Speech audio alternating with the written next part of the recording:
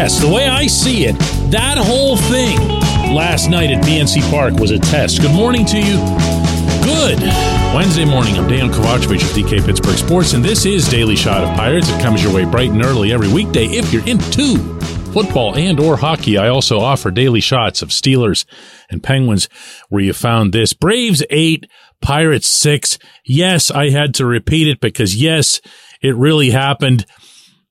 Your favorite team played, I thought, a tremendous game overall. Did a ton of things right. Looked inspired throughout. And then the all-star closer came on and blew it. David Bednar giving up not just the tying run, but 2 additional runs in the 9th inning to Major League Baseball's best hitting team. And poof, there it went. And I tend not to be the Pollyanna or positive spin kind of guy. I try not to be the other kind either, but sometimes it's a little bit easier. So I'm not going to be inclined on any regular basis to say, hey, but think of all the pluses. Here's the deal, though. Do you believe in Bednar? Do you believe that he's just going through a bit of a rough spell? Because I could also throw in the blown save the other night in Milwaukee, and I could throw in some generally shakier outings that he's had for a bit now. Really, since the All-Star game. And that wouldn't really be achieving much of anything, would I? I wouldn't be selling you on, oh, Bednar is not worth it. Of course he is. Of course he is. We've seen him have down stretches before. You see every closer, including the very, very, very best, go through at least one stretch of a given season in which they just don't have it. For whatever reason. It can be a week or two. It can happen a couple of times over the course of the summer. And you don't really think too much about it if you pay attention to this sort of thing. If you know what the history is, what the precedent is for closers. Which, of course, doesn't mean that Bednar didn't take this hard. Honestly, just frustrating. Being able to get 2 outs and then just with 1 out to go and then just not getting done, and then also not keeping it just tie game. So that's very frustrating. And he's a pro. He'll bounce right back. He might bounce back tonight or tomorrow, but he'll bounce back. He's not a concern at all. What is a concern is seeing this team get better, especially the younger players, but as I've been stressing a little bit more than usual of late, the older players too, the ones who are going to be around for a while despite their age. And, Brian Reynolds went 2 for 4 with a home run and a walk. Ke'Bryan Hayes, 2 for 3 with a 3-run homer and a walk. Josh Palacios, not exactly part of the kiddie crew, but arguably part of the future. He had a hit, and he also had a ridiculous circus catch out in right field, flipping over the short railing that's out there. Beautiful stuff, especially since he was okay after doing it. Alfonso Rivas, the newcomer, again, not a kid. He's 26, but he's new to the fold, and he has multiple years of control if he can become anything at all. 2 for 4 with his own home run. How about Andre Jackson, speaking of guys who are right in that bracket and who's also new? Absolutely dominated the Brewers up in Milwaukee. Did the same thing to these guys. 2 pristine innings with 3 Ks.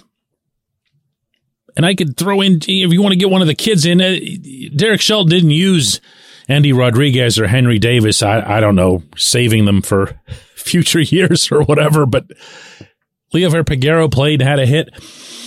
This is what you want to see. And this is more important than the outcomes now.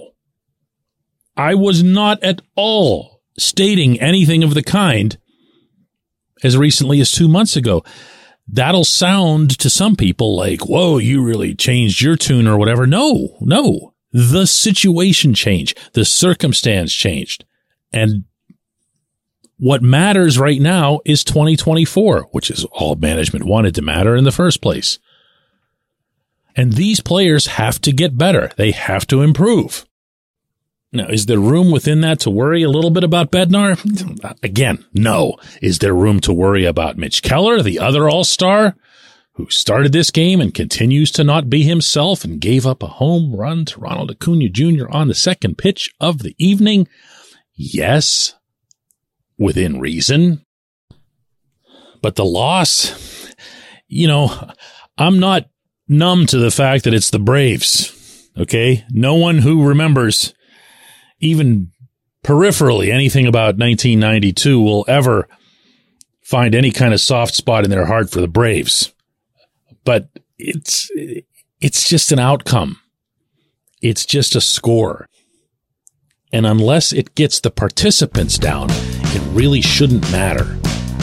That last night for the organization, for the franchise, within the scope of being 1 out of 162, was a pretty nice night for the Pittsburgh Baseball Club. When we come back, J1Q. This portion of Daily Shot of Pirates is brought to you by our friends at North Shore Tavern that's directly across Federal Street from PNC Park. It's home of Steak on a Stone, an eating experience, underscoring the word experience. The steak is brought to you partially cooked on an 800-degree stone, and you do the rest. It's a ton of fun, it's a great meal, and it's a baseball atmosphere like no other in Pittsburgh. North Shore Tavern, right across Federal Street from PNC Park. Your front door, your car, your bike, your computer, your gun. Safety is a habit. Every day you lock and secure your home and everything you want to keep safe. Gun safety and responsible storage are no different and the best way to help prevent accidents, misuse, and theft. If you have a firearm, own it, respect it, and secure it. Visit ProjectChildSafe.org. Brought to you by the National Shooting Sports Foundation and the Bureau of Justice Assistance.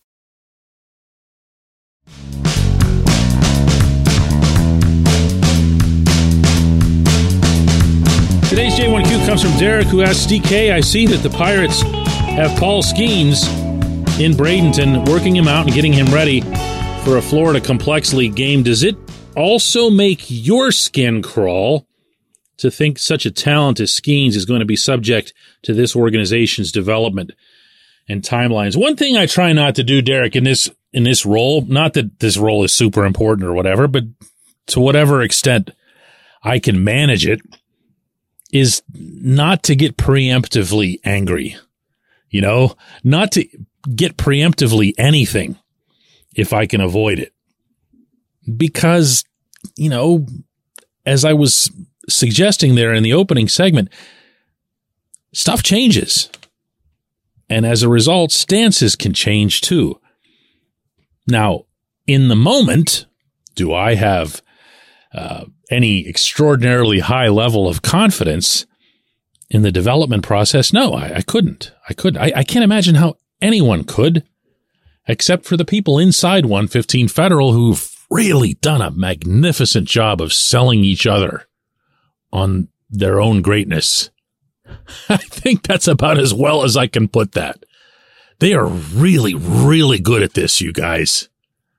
It's easily their strongest suit is how they can convince each other that they're awesome.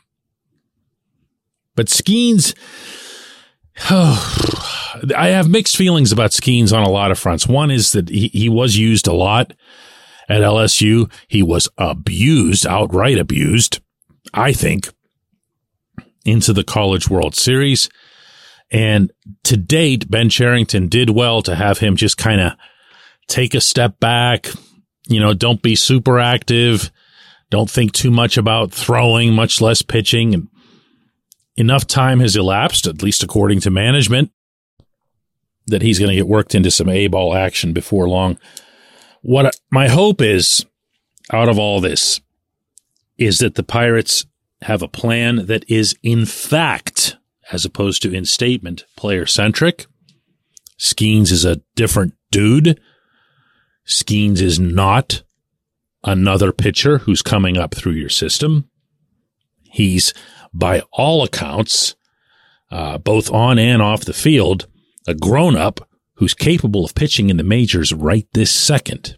I'm not advocating for that either, but I'm advocating that you would see an understanding of this from those who right now have their figurative hands on him. And I'm not going to express a whole lot of confidence on that front either. But let's see. Let's see.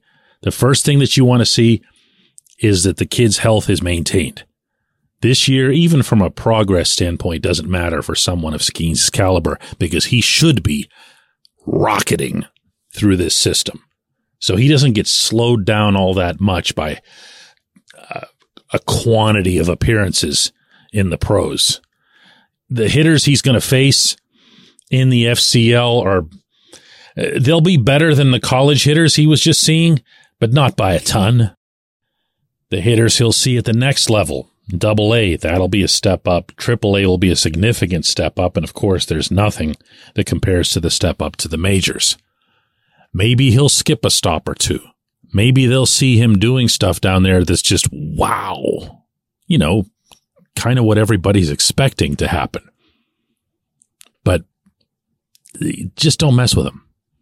You know, don't take a pitcher who is seen almost universally as being a borderline, if not outright, generational type and think that you've got to put your imprint on him, whether that's an individual instructor or even institutionally. Just let him pitch.